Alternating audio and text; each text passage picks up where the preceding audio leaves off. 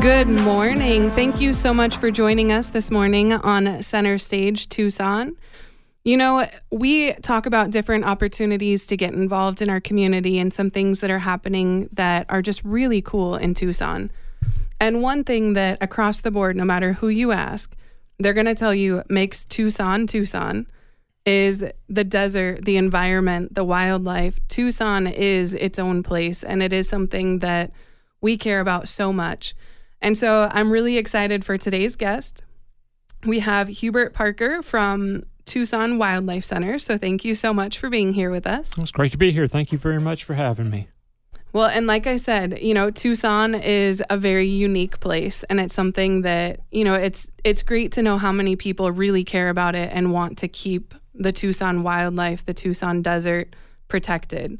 So I just want to start out by saying thank you. Oh, you're welcome. I appreciate that. You. Can you tell us a little bit about how the Tucson Wildlife Center started and its history? Absolutely. We were founded in 1998 by Lisa Bates and her husband, Pete Leininger. They built a house originally on 3.3 acres of land out we're Speedway, East Speedway. Almost the end of the road, East Speedway. And she literally almost built the house herself. She got a book out of the library and studied on laying block and everything. And of course, Pete's a mason, so it helped having probably him around a little bit. But she built the house, and somebody brought in a raccoon that was hurt. No place to help it for an injured animal like that. She took it in, healed it up, and released it. And that's what led to the beginning of Tucson Wildlife Center. And after a number of years, we outgrew the place. We became a nonprofit in 2000. We're a 501c3 nonprofit. All of our funding is by donations and grants. We get no government money. So she started the Wildlife Center, helping animals, and it grew and grew. And basically in 2017, we were doing like 3,000 animals.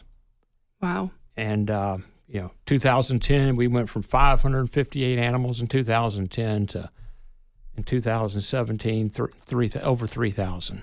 And that was also because one of the last other wildlife rescue places went out of business. Lisa is a certified rehabilitator, so she is licensed to do that. And some people under her are also, we have vet technicians and licensed to do that. So we take care of injured, orphaned, sick wildlife. We do not do deer, bear, or mountain lion. That's still all under the purview of Game and Fish. So we expanded in 2014. We built an eagle flight enclosure, which we would take in some eagles. Mostly they would come from around the Chiricahua area.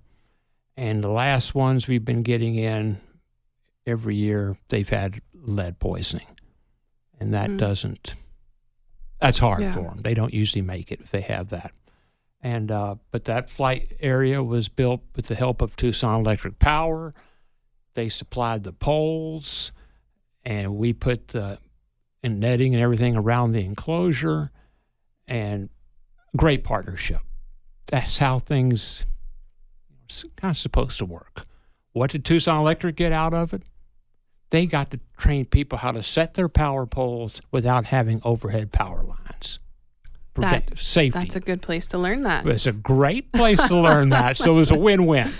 Awesome. We need more of that sometimes, but yes. Yeah, so some of the animals that you do take are some of the common animals that we see running around our yard, like bunnies and a tortoise, I would assume. What are some of the things that you can take in that people may see injured in their yards? We take in, of course, like you said, bunnies, baby birds, you have baby quail, baby dove, any kind of orphaned baby birds we'll take in. We get raccoons, we get skunks, we get bobcats, owls, hawks, vultures, some eagle. We get quadamundis, and but we get everything. And desert tortoise will help out, but we turn those over to Game and Fish also. They're protected. Okay. Yeah. So if someone finds an injured animal, what would be the process of how to get you to the injured animal? Is there a time where they should be taking it to you or waiting for someone to come pick it up? What's the kind of the best rule of thumb there? Thank you. That's a great question. What we start in, we ask for a phone call. Call us. Let us know what you're seeing. Let us know what is going on. And we usually ask for, I'm holding up a phone right now, but there's a great little invention. The phones, people can send us pictures. They can send us videos. We can show it to our vet techs or veterinarian what, what's the best recommendation to do before somebody brings it in. If it's a mammal, bigger animal, hawk, owl, javelina, bobcat, coyote, we ask people to don't bring it in, call us first, and we will go get that. If it's something like an injured javelina, bobcat, coyote, we're trained to go handle an injured animal. We might need to dart it, to put it, to knock it out so we can take it in and get it the first aid treatment it needs. But we ask people to do that. Otherwise, if it's a baby bird, baby bunny, we ask people to bring those in. And you mentioned that some animals are protected.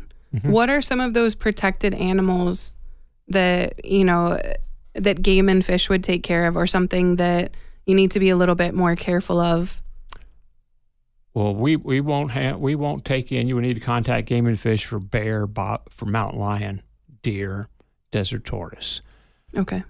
But all of the animals are protected here in Arizona by the state through Game and Fish, and it's illegal to take a wild animal, try to raise it as a pet. Mm-hmm. You'd be surprised. People will raise the quail until they get big, and they're very imprintable, and then they get imprinted, they get used to being around people. They will not do well. They don't do well in the wild. So we're very conscious of that when we have people bring them in. What about things like snakes? Snakes are a big topic, Yep. Especially rattlesnakes versus, Yep. A lot of times people don't know what the snake is. Right. And so even when it is nothing to worry about, they may be afraid of it. Is that something that you help with at all? If it's hurt, we will help the snake.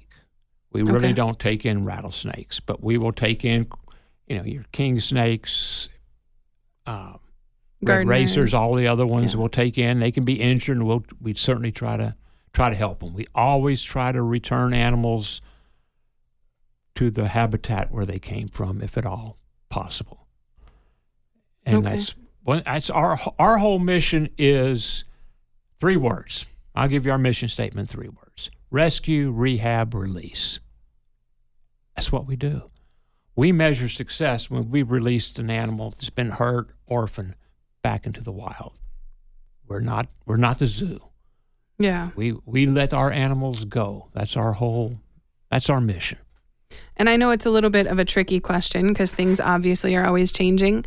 But what is a range of how many animals you might have, in a lower season versus a higher season that you're taking care of? And I'll kind of piggyback a second question. How long on average would you say that an animal takes before it can be released? The first question on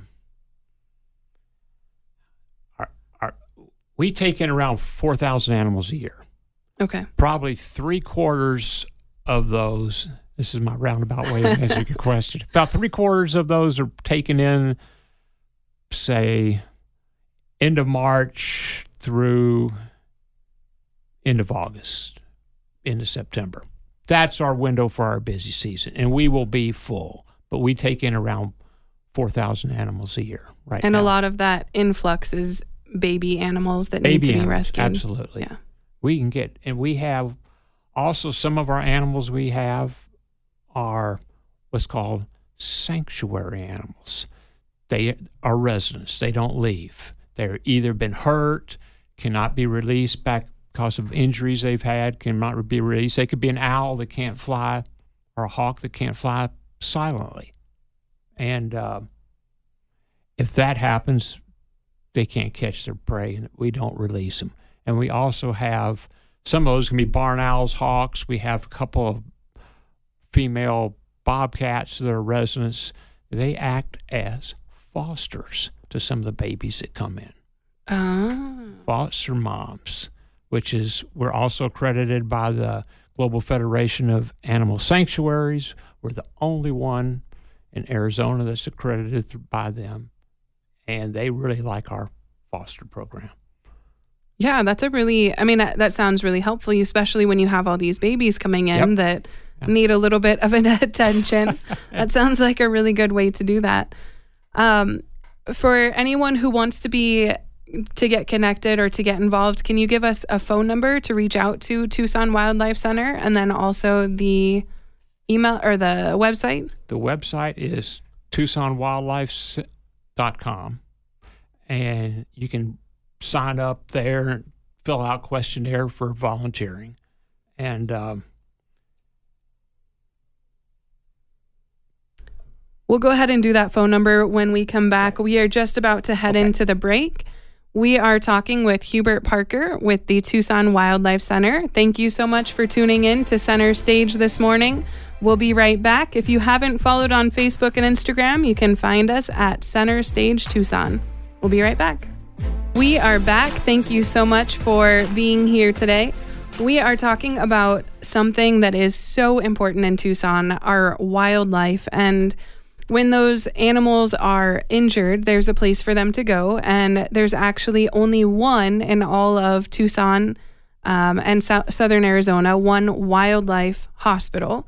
And that's through Tucson Wildlife Center. And so we have with us today Hubert Parker, the development director.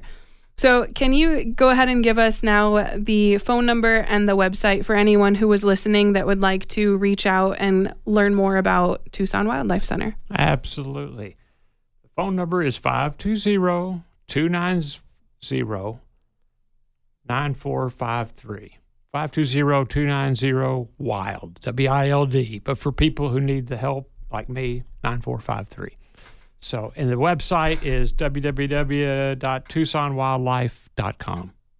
Thank you. Sure. So before the break, we had talked about some of the animals that are being treated and kind of the change over the last 25 years. This is year number 25, right? Year number 25. So yes. Very, very exciting that they've been able to do so much in those 25 years and having around 4,000 animals that are coming in every year. And of those animals that come in that are savable, some animals, of course, unfortunately, when they're injured, it's something that you can't do much for them. But for the ones that do have a fighting chance, do you know about what percentage of those are able to be rehabbed and then to be released into the wild? Well, our whole mission is to rehab them and release them. And right now, it's about an 80% success ratio we have a release, which we're very proud of. Yeah. We can do everything at our hospital, from blood work to x-rays to for surgery. So it's we're very proud of it, quite a state-of-the-art hospital. Yeah, that's amazing. Yeah. And then you also had mentioned that this is the only wildlife animal hospital in Southern Arizona. What are some of the regions that you'll go to outside of Tucson city limits? We will go everything south of Casa Grande. We've gone down to Bisbee, to the Chiricahuas to pick up injured orphaned wildlife, from hawks, eagles, to owls, javelinas, bobcats. We'll go down there and do that. If it's smaller mammals, smaller birds, we ask people to bring them into our location, because we're all volunteers. You can go to our website and sign up to be a volunteer, and we'll get in touch with you, but we always need help. Well, and speaking of volunteering and the opportunities that are there are a lot of opportunities to volunteer. Let me just ask you another ballpark question. Okay. How many volunteers do you need in order to run on a daily basis? I mean, with all of these animals, that's a ton of volunteers that you need. It's a ton of volunteers, and I'll answer it this way: we have a busy our busy season. We can have up to 200 volunteers. Wow. Yes, and but it goes down after September when baby birds, bunnies, and all that season has ended. But during our busy season, we can have up to 200 volunteers, and we need every one of them. Well, and something that I think is really cool is that when someone graduates high school, these 18-year-olds that are looking for what to do over the summer is a busy season for you. And so it could be a really good opportunity for high school graduates to go and spend a summer volunteering before they, enter that next stage of life. That would be great. We can help them out doing that, and we can certainly use them. We do ask for certain commitments of a certain number of hours of when they come in a day, and then certain days a week, and ask for, especially during the summer, we do ask for a commitment of a few months that's when we need you. Yeah. And so we can certainly love to have them. And then let's just talk about the community aspect of this. There are a lot of people that probably don't think every day about what happens to the injured animals. We just enjoy the fact that there are so many animals here, and that, as we're driving, we may see something. When we're hanging out at our house, we may see something. We appreciate and we know that the wildlife is here, but here you are taking care of the ones that really need it. We take care of the ones that really need it. They're either orphaned, injured, people bring them in. We always ask for people to call us first so we can help assess the situation. If it's a baby bird that fell out of the nest, we ask you, if you can find the nest, put it back in. It's okay. It's okay to, when I grew up, they always said, don't touch the baby bird. Mother won't come back. Yeah. That's not true. Okay. That's good to know. I heard that too. Who didn't? I heard that. Yes, I did too. So, but, so we always try to do that, assess situation. If you find a bunny you think is abandoned, or a bobcat, usually most of the time, the mother is still around, and the baby's best chance is always to be with the mom. So they might leave the baby all day long while they go hunt and bring food back at the end of the day. They might move from one den to another, but we try to say, let's wait, see if the mother comes back, and so that is always the best case scenario. Leave it. The baby's going to have the best chance being if they can be with the mom. Yeah. Well, and I've seen that too. I actually, close by my house, there was a small bunny, not quite a baby, but a very small bunny that had gotten hit by a car. And the first thing I did is I'm looking at it and I'm looking around. Is there somebody, another bunny that's close by? Yeah. And there wasn't, and so the next thing that we did was we called in, and we were able to move it after we were told to go ahead and move it. We put it into a little box and tried to give it some water and, have it in a comfortable place. And then someone came and was able to pick it up. And it was really cool. And it was a really good thing too for my kids to see that this bunny matters. There are other bunnies out there, but that this one matters and that there are people who will come and take care of it. And of course, my kids wanted to keep it, and we couldn't do that. We talked about that earlier, that when there's wildlife out there, that you don't keep it. You don't keep it. You need to make sure that you're releasing it back again. And so I'm just very, very thankful with everything that's going on in Tucson, that is one thing that is consistent, that there are people that are out there taking care of our wildlife, and that when something happens, there are people who care. Well, you speak for a lot of people in this community, which is so nice. It's so remarkable. It's, we're maybe we're not for everybody. I'll grant you that. Not every,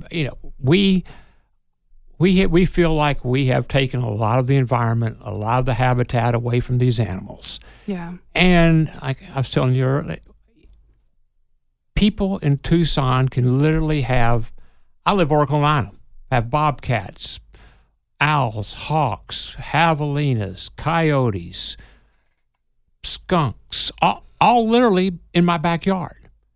How many places can you live like that? Not too many. To have this kind of wildlife this close, and the community, I think, appreciates that. And we run on donations. We have some grants, but it's a reflection of the giving heart of this community to give back and help support us. When we appreciate it so much, we feel like we add something. We try to help the animals that have no voice. We hope to give a voice to the voiceless animals out there to help them out. And that's what we do, and we are so appreciative that we feel like there's so many people in this community feel the same way. Yeah, well, and I think that it speaks to that too. 25 years run entirely on donations and volunteers. Yep. I mean, that right there tells you that Tucson cares about this. This is something that we want to see. We want these animals to have a safe place to be in our city, for the next 25 years. We want our future generations to be able to experience what we have today. And that's such a good point. We feel the same way. We feel what we do, we love what we do, and we're good at it, and we can, we do our very best to treat the animals as best we can and help them recover. And we are so grateful that the people support us, and we want this to go on after I'm gone. We're gone. There's that we want it to go in for generations to come, and so we are hoping that we want to make this last and be a fixture in Tucson. Because we feel like that's the kind of community we are, and we want to help our wildlife. Yeah, well, and I think that it is, it's such a unique opportunity. You mentioned that the people that are performing the surgeries are all licensed, and that, they're really good at what they do, and that as someone who comes in as a volunteer, you can learn about caring for these animals, and what's more fun than caring for animals, right? If you're going to volunteer. Talk to some of the volunteers. It's a dream come true for some of these people to sit there and help an owl or a baby bobcat or something. It's just, there's nothing quite like it. Reuniting a infant javelina back to the herd. Yeah. I think it's very rewarding. And we feel we're doing something bigger than ourselves. Well, and we've got just a couple minutes left, but can you tell us about the event that you have coming up in February? February is our annual fundraiser this year. February 25th. It's going to be at Lewis Ventana Canyon. It's our big fundraiser for the year. And it accounts to about 40% of our revenue, our budget. And it's so great. We ask for you'll be able to see it online. We'll have some information coming on it very soon. And when you do post that, I will make sure to post that onto the Center Stage page as well, so that anyone who's following the show can get that information. And there are opportunities to attend the fundraiser and then also sponsorship. If any businesses out there would like to sponsor it, we would love to have you. We have sponsorship levels. They can call me, and I will get the information out to them and answer any questions they may have. But yes, be a sponsor. Attend. We have it for about 350 people there. It's a dinner, silent auction, live auction.